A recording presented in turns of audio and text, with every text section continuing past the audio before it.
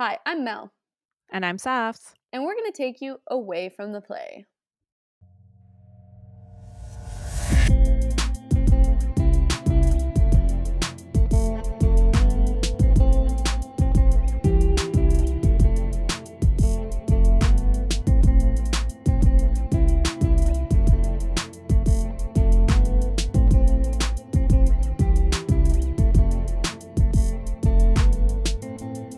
This week we had Alex Abesseta.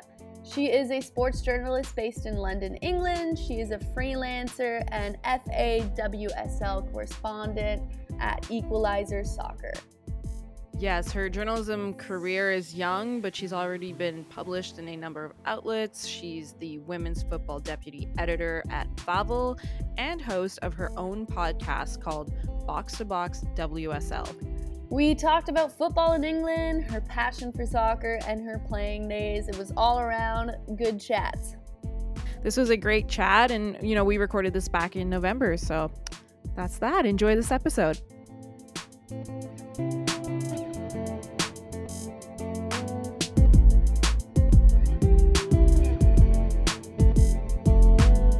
Alex, thank you so much for joining us all the way from England. This is really great. Thank you so much for doing this. Yeah, thanks for having me on. It's a pleasure. So we know that you've been freelancing and working hard in England covering the FAWSL. So how long have you been, in England? How long have you been freelancing and covering the league? So I've been in England just a little over a year now. Okay. Got here last August to do my master's in sports journalism at St. Mary's University. And I kind of just hit the ground running really when I came here. I came here with the purpose of kind of following women's football here, or women's soccer, I guess, as you would call it. I kind of just started right away. I knew that's what I came here for. It was pretty much the sole reason of me coming to England. The football here it's absolutely amazing, and especially in London. I had Chelsea, Arsenal, Tottenham. I had West Ham. Just at my front door, really. Last year, living around university, the Chelsea Stadium was a 10-minute walk from my flat. So it was grand. But now I just finished my master's up, and I've kind of gone into the adult world and kind of have to start looking for jobs and whatnot. So it's a bit more hands-on now than it was during the semester, but I'm obviously really enjoying it. Today is women's football weekend. There's 4 matches on today, back to back to back, no overlapping. So you kind of just sit down on the couch and watch football for the entire day. Nice. Which is nice. So I've been enjoying it, to say the least. Yeah. That's awesome. I mean, you kind of answered the question I was going to ask, is whether I guess it was twofold. I was going to say, did you go to England to attend school and then decided freelancing on the side since you were studying journalism, or did you go for the football? But it does sound like it was a little twofold, which makes sense. Obviously it's Corona, but how has been your experience covering the FAWSL so far? It is kind of a young league. Are you enjoying it? Yeah, it's been grand. I mean, as you said, it's fairly not. I wouldn't say new, but it is. Women's football is still growing here, and it's not as grandiose as you would say the Premier League, for example. So the access to the league itself is really, it's right there. I mean, I just got in with my master's. We have an online kind of magazine that we write for, and I would just apply for accreditation for the Women's Super League, and I would get it. And then as I started showing up to games, I kind of just built up my own network and everything, and I kind of made it easier for myself to keep going and keep interviewing players. I mean, I've interviewed Kristen Press, Tobin Heath already. Oh wow. They're a couple of my favorite players, and I've already done that. So the access here is absolutely amazing. If you know that's what you want to do, people recognize that, and they know that you mean well, and you're not just there to kind of boost yourself up for men's football, for example. There's 2 types of people, and if you're on the right side, you do make things a lot easier for you to kind of fit in the WSL and the kind of women's football world quite well. That's really cool. I mean, you just said like you're done with school, you're fresh out of your master's, and I did a graduate diploma in journalism at Concordia. Okay. And then I you hit the ground running, and even during the diploma, I was like trying to freelance and like get your name out there. So now you're doing that kind of full time. So, what has that experience been like, looking for work? I mean, you mentioned, the WSL, probably they want to have a lot of coverage, right? So there's an opening there, but what does a day kind of look like for you as a freelancer, just trying to get the work done, and what your preparation looks like? So obviously things have changed quite a bit with COVID. A lot of for example, press conferences are all done via Zoom. So that's perhaps actually been one of the few advantages that COVID has brought in terms of journalism and football coverage. So on a regular press conference, you would attend in person, you would go to the stadium and you would sit there and listen to the coach speak. Whereas now, I can attend press conferences in Manchester and I don't have to do the 4-hour drive up to attend that press conference. And you have maybe 2-3 press conferences a day at times. So that's definitely changed. I've actually had a lot more opportunities to speak to different people that I probably wouldn't have on a normal basis. I currently work for Vavel. So we have a lot of people up in Manchester. We would have sent them instead of me. So I would, I wouldn't have gotten the opportunity to speak to Kristen and Tobin, for example. But in terms of, a normal day, depends if you go to the match in person or not, which I haven't had the opportunity to do as much, mostly because my car at the moment, I'm not using it. So it's a bit more difficult to get to matches. Taking the train isn't always the most convenient way. A half-an-hour drive will take you hours on the train. So the best, especially if the game kicks off at night, you're back at 1 a.m. to I've been doing a lot from home, which is definitely different from the past year where I've actually been attending matches in person. Post-match, the players come off the pitch, the coach comes off the pitch, and you just do a huddle of like 7 journalists. You all have a phone and you're asking questions. Now that's not possible. Even if you go to the stadium, the post-match press conference is on Zoom. So the actual match day experience has changed a lot, but we're one of the lucky ones that are still able to actually go watch live football. Fans still aren't able to go, and kind of a privilege at this point. So things before COVID and post-COVID have definitely changed quite a bit. Seriously, but it sounds like you've found a lot of positive in it, which is nice, because I feel just the state of the world at this moment and the state of sports in this pandemic, there's a lot of negative sides, but do you think this is going to be some positive changes that are going to be long term, like having this kind of in the scrum taking turns via Zoom to access the player? Do you think this is something that's going to continue in the future, or you think you guys are going to go back to just scrums fighting to get access and get a question? I'm not entirely sure. There was talk that there might be kind of upholding this post-conference Zoom call.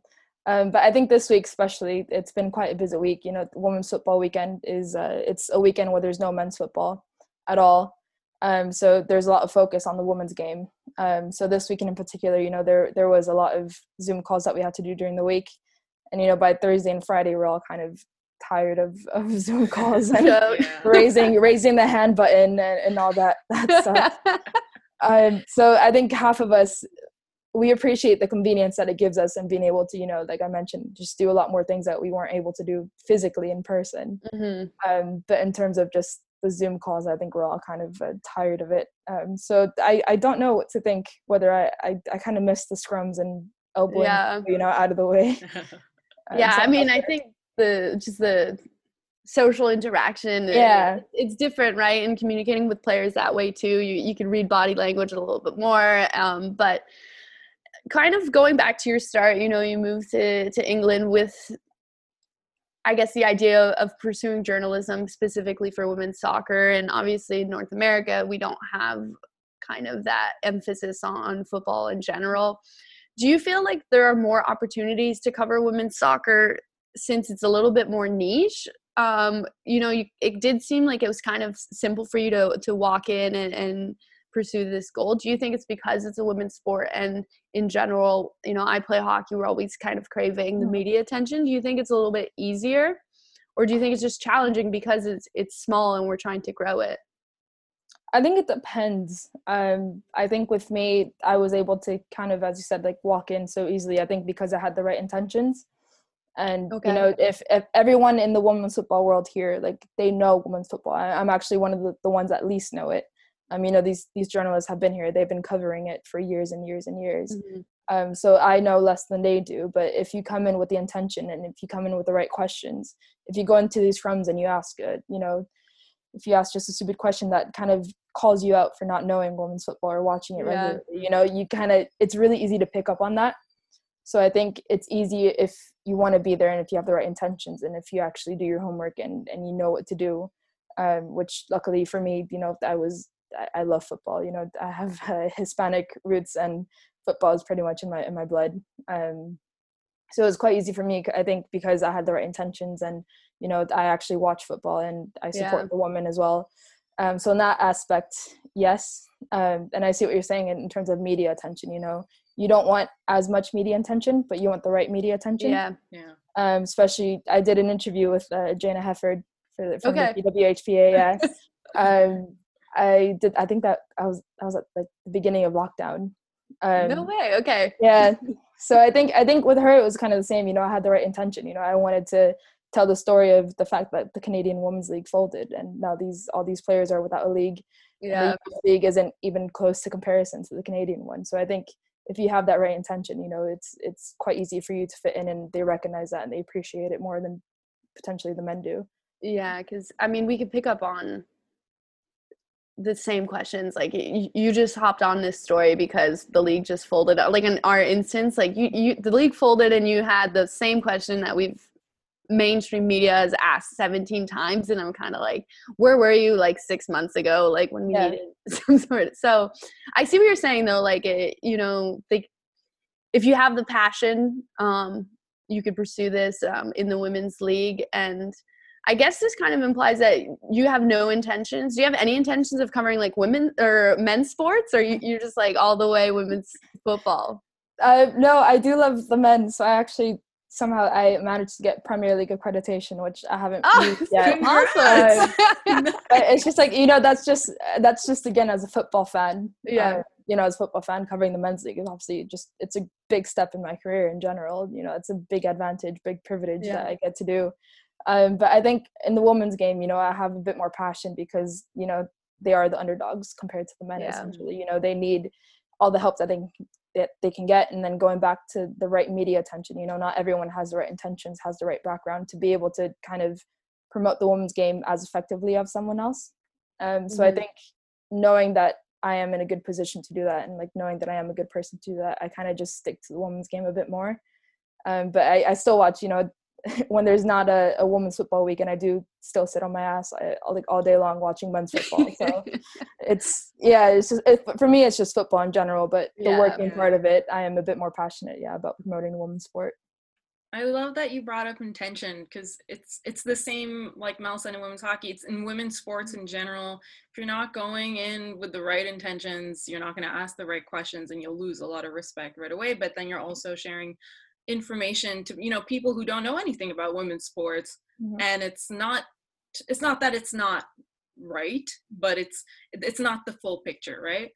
So I really love that you brought that up. And, you know, you mentioned that you've had the opportunity to interview stars like Tobin Heath and Kristen Press. And so I wanted to ask you, because I did see, you know, I don't really follow women's soccer that closely yet. It's something that I've been wanting to do more so. And I've observed that a lot of US women's national team players have kind of migrated over to England this season. So I wanted to get your impressions on that. You know, do you think this is an indication of the league's progression? Is this simply a product of, you know, the pandemic and maybe what's happening in the US? You know, I want your thoughts on, you know, this influx of star players in the FAWSL. I think it's a combination of both, essentially. They have mentioned very explicitly that without COVID, they wouldn't have been here at all. Because of COVID, you know, the NWSL didn't get a go-ahead. They just played a mini tournament of about 2 weeks and a half, I think. And they made a kind of a mini, like, winter series, I guess, autumn series, you can call it. And it wasn't enough competitive time for a lot of these people. You know, they have an Olympics coming up next year. They need regular competitive time if they're going to go out and perform. Right. So I think that was the main reason why a lot of the players came to the WSL.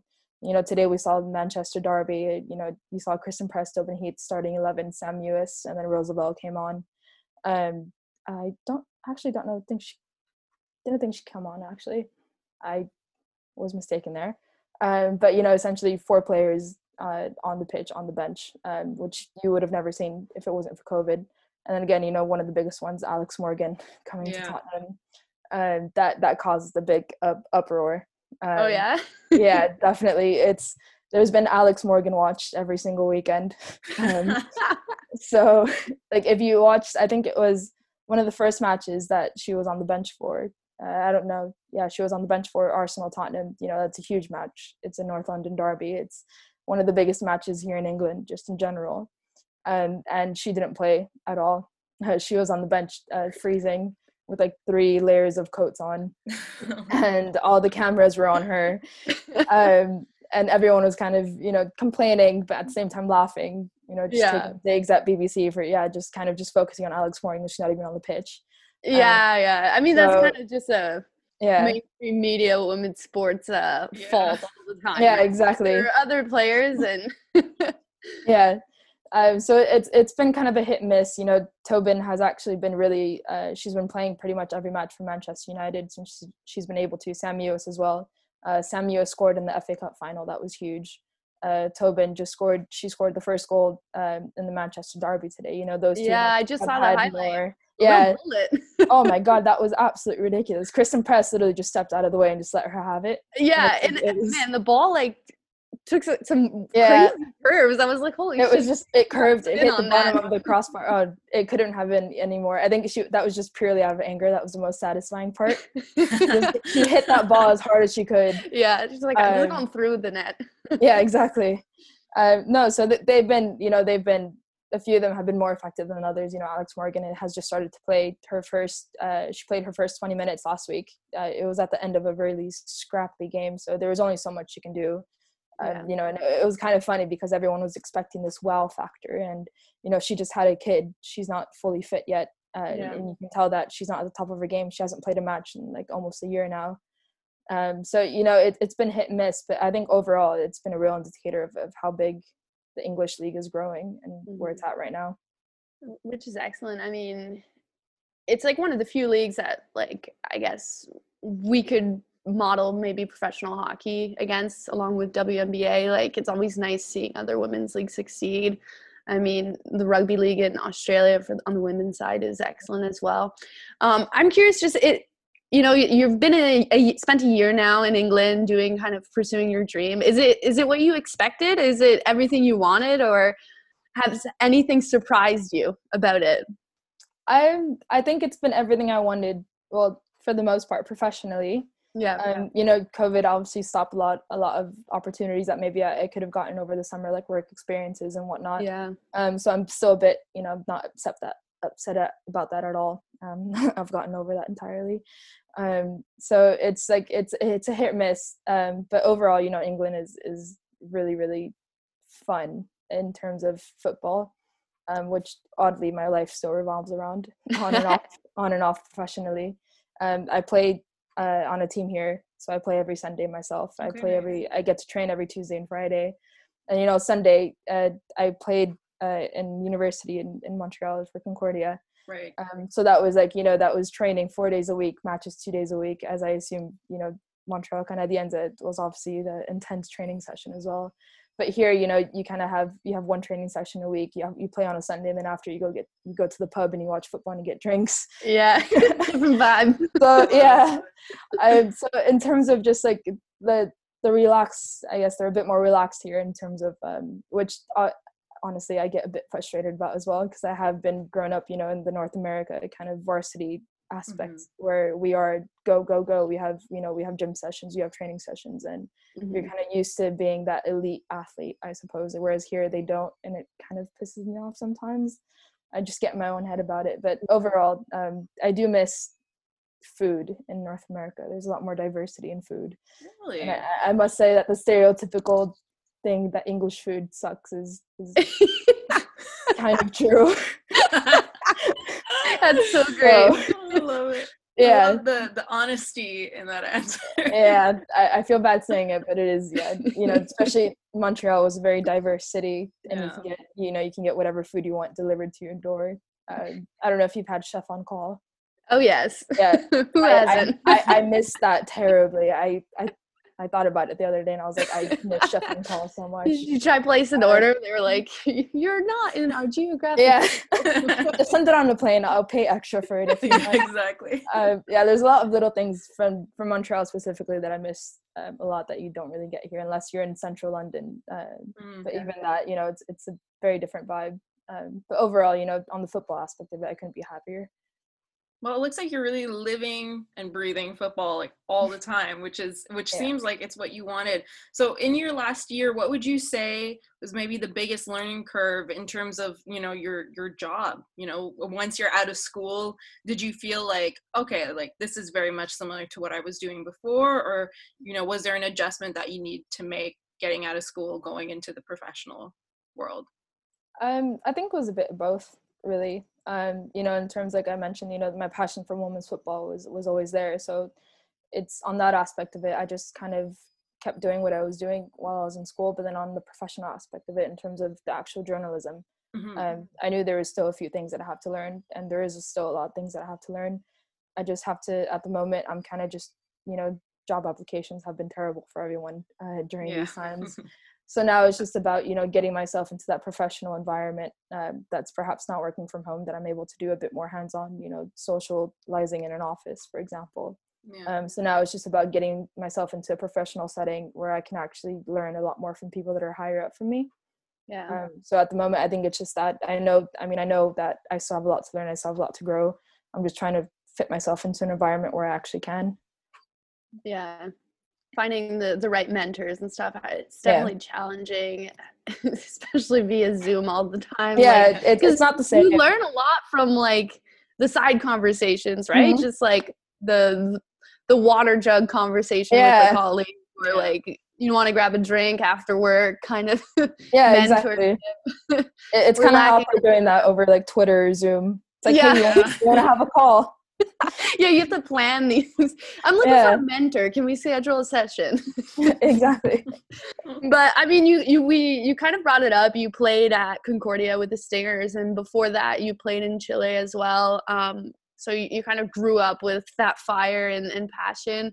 We kind of do want to address your playing career. So how was it like coming from Chile, playing with the professional league there, and starting in North America? Was the soccer different? Was the level different? You know, was it an adjustment period? And I guess, what did you think of that experience in general?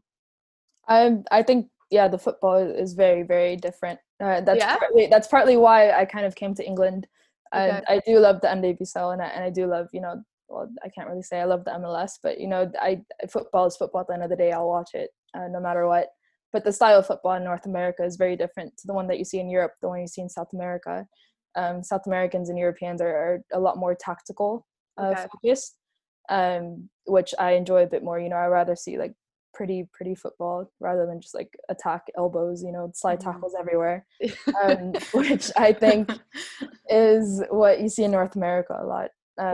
So yeah, growing up, you know, I grew up in the States a bit, and then played in Canada, obviously, which it was a very feisty league, to say the least. So it is more hockey-esque. Yeah, so, you know, I have gone flying on the sidelines a few times, and it's just, you know, it was a big adjustment because in Chile they're a lot more skillful. They're technical, they're tactical. It is feisty, probably even a bit more dirtier than it is in the States, but it is very tactical. You know, you don't press all the time, you don't go up to someone all the time, you let them have the ball, you keep the ball for a certain amount of time.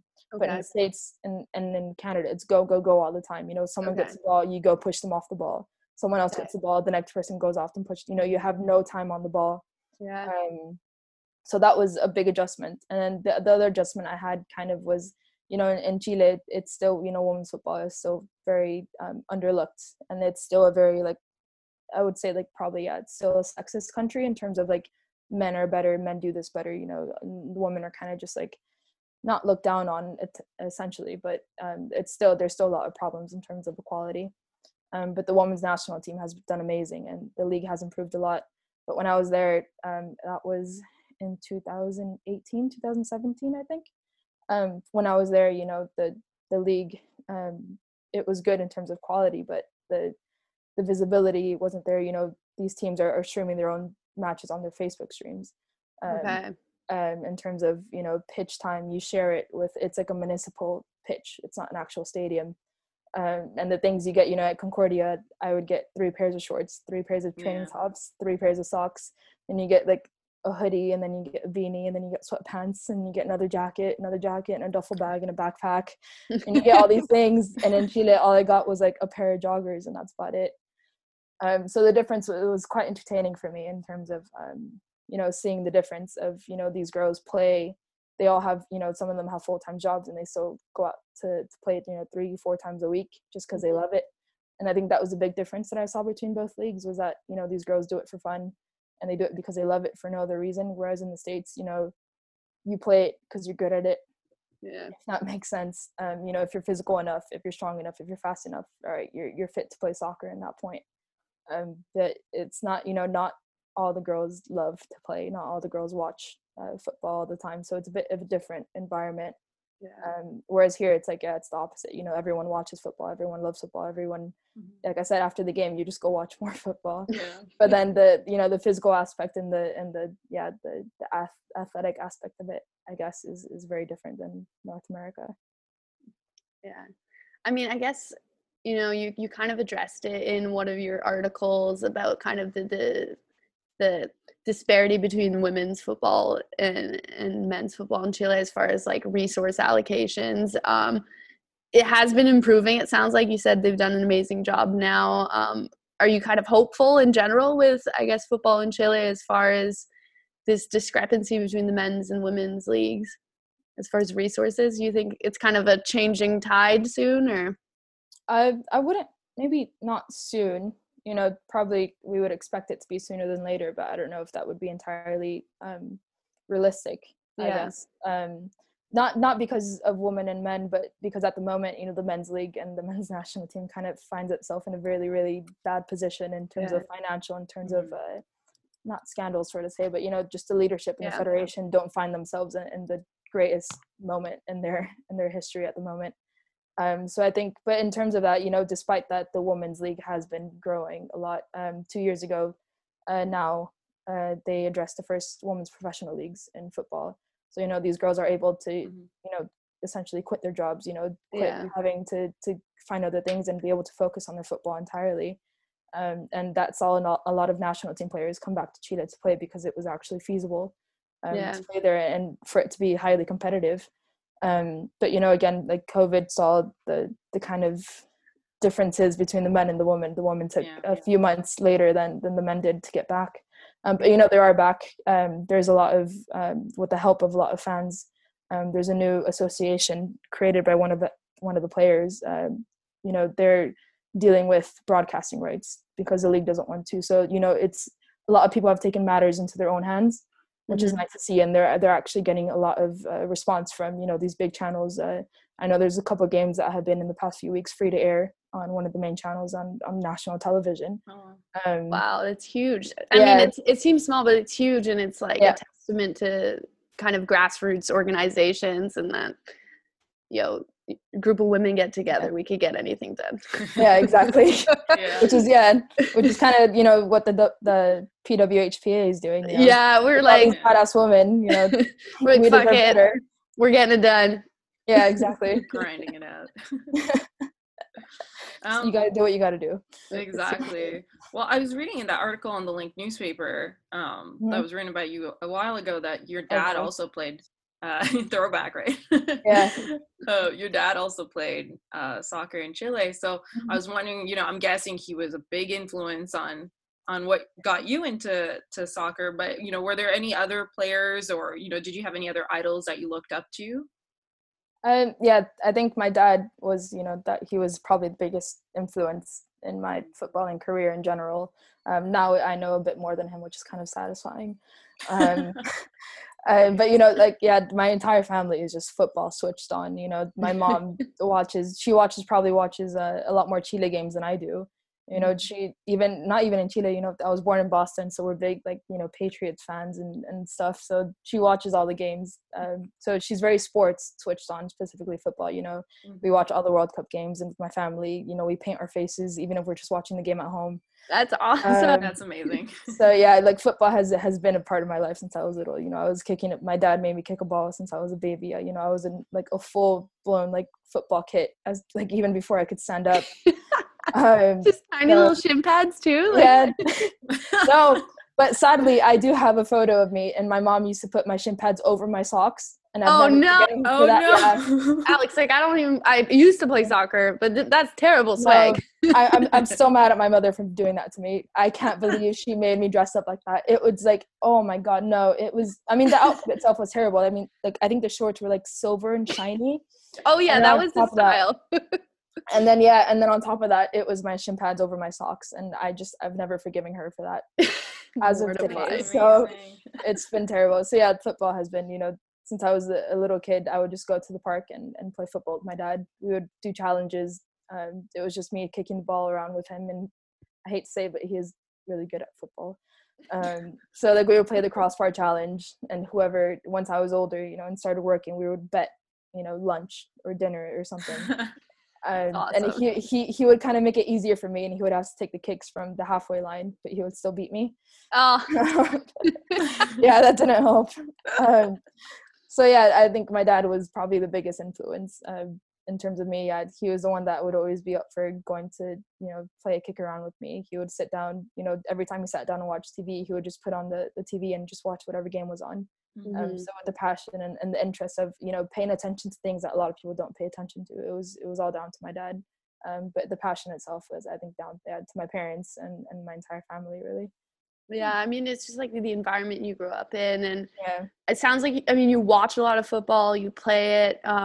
Do you think like playing gives you like a different perspective as a journalist? I know when you play a sport, you kind of understand different nuances, but also like watching a sport gives you a different perspective too. So do you kind of write or observe the game differently because you've played?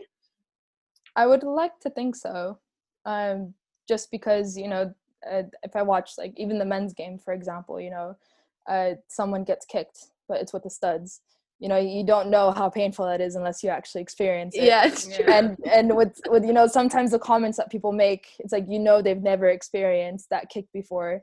Yeah. So I think I would like to think that, yeah, I have a bit more of an edge compared to other journalists who essentially, I mean, they're all great journalists, you know, it doesn't take anything away from them, but, you know, they are just fans of the game and haven't actually been involved with the game at a certain level and haven't experienced a lot of things that, you know, the players that they're talking to have experienced. So I think potentially it does give me a little bit of an edge. And I'm also a bit more into the tactical side of football, which makes, you know, I'm a complete, I mean, you can probably see it by this interview, I'm a complete football nerd. It's just awesome. Like, I love it. So like, yeah, like things that like tactics and the way people play, and, you know, I pick up on quite a few things that perhaps other people don't. So I do think that maybe playing gives you a bit better of an angle to it. You know, maybe I can criticize a bit better than a few people and maybe get away with it. So yeah, I think playing does give me a certain kind of advantage over, you know, the ones who haven't played at a high level yet. Yeah. Well, we're approaching the end of our interview, but, you know, as someone who's been playing her whole life, who watches and whatnot, you know, what are your thoughts a bit on the future of women's soccer? It's a bit of a broad question. Obviously, there are different leagues around the world, and they're all kind of moving at their own pace. But, you know, with the NWSL expanding in North America, with the FAWSL attracting these star players, sure, out of circumstance and the pandemic, but that's likely helping a lot with the league in terms of attracting more viewers and whatnot. You know, where do you see things going from here when it comes to women's soccer? I can only see things going up, really. You know, that's just all around the world, and South America as well. You know, there is perhaps a lot more to improve on than other places, but, you know, it is going up. Essentially, there's a lot more just viewership, just a lot more visibility of football down there. And then, as you said, the NWSL is expanding, so that's only good. And perhaps having a team like LA City, Angel City, might draw back a player like Kristen Press to go play at home. And the WSL, that's just I think it's probably the best league in the world right now. Not only in terms of the players that come, but in just terms of professionalism. There's a lot of the clubs, I wouldn't say, not all of them, there is still a big gap between the top and the bottom, but it's getting more and more common for the women's teams to train in the same place as the men's teams. That is huge. But it can only get better from now, and it's going to be exciting. It's Lyon has won the Champions League 5 years in a row now. So it's going to be exciting because now people are going to knock them off the throne, and you're going to see different winners in different leagues. So I think, and then on top of that, that's only going to be reflected on the national team. So I think it's only just going to get more exciting from now on.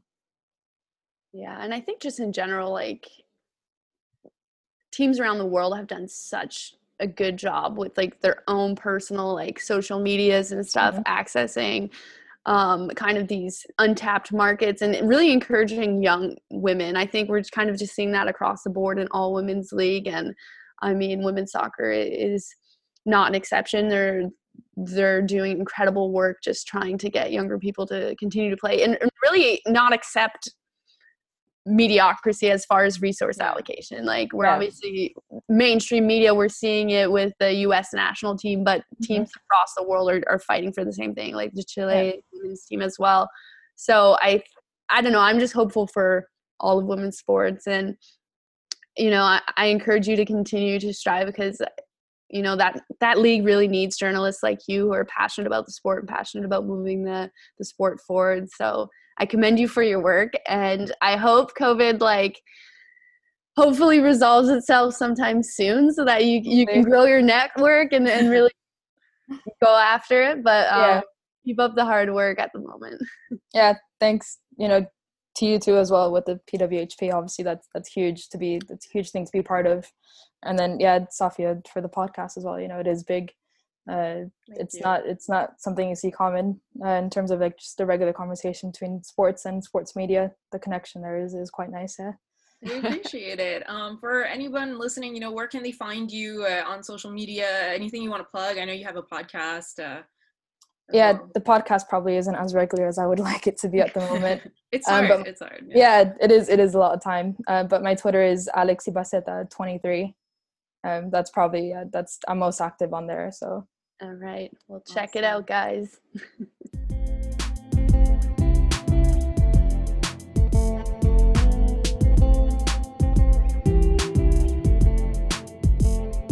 Subscribe to our podcast, rate and review it on Apple Podcasts, Spotify, Google Podcasts, and Balado Québec.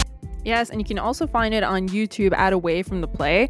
And you know what? You can show us some love on Facebook and Instagram at Away From The Play, and on Twitter at Mel_and_Safs.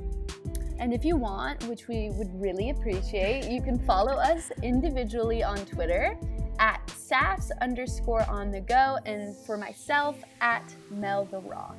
Special thank you to Mathieu Brutus for the music and Nai Malou for our logo. Please give them a follow on Instagram. We can't wait to see you next week. Enjoy.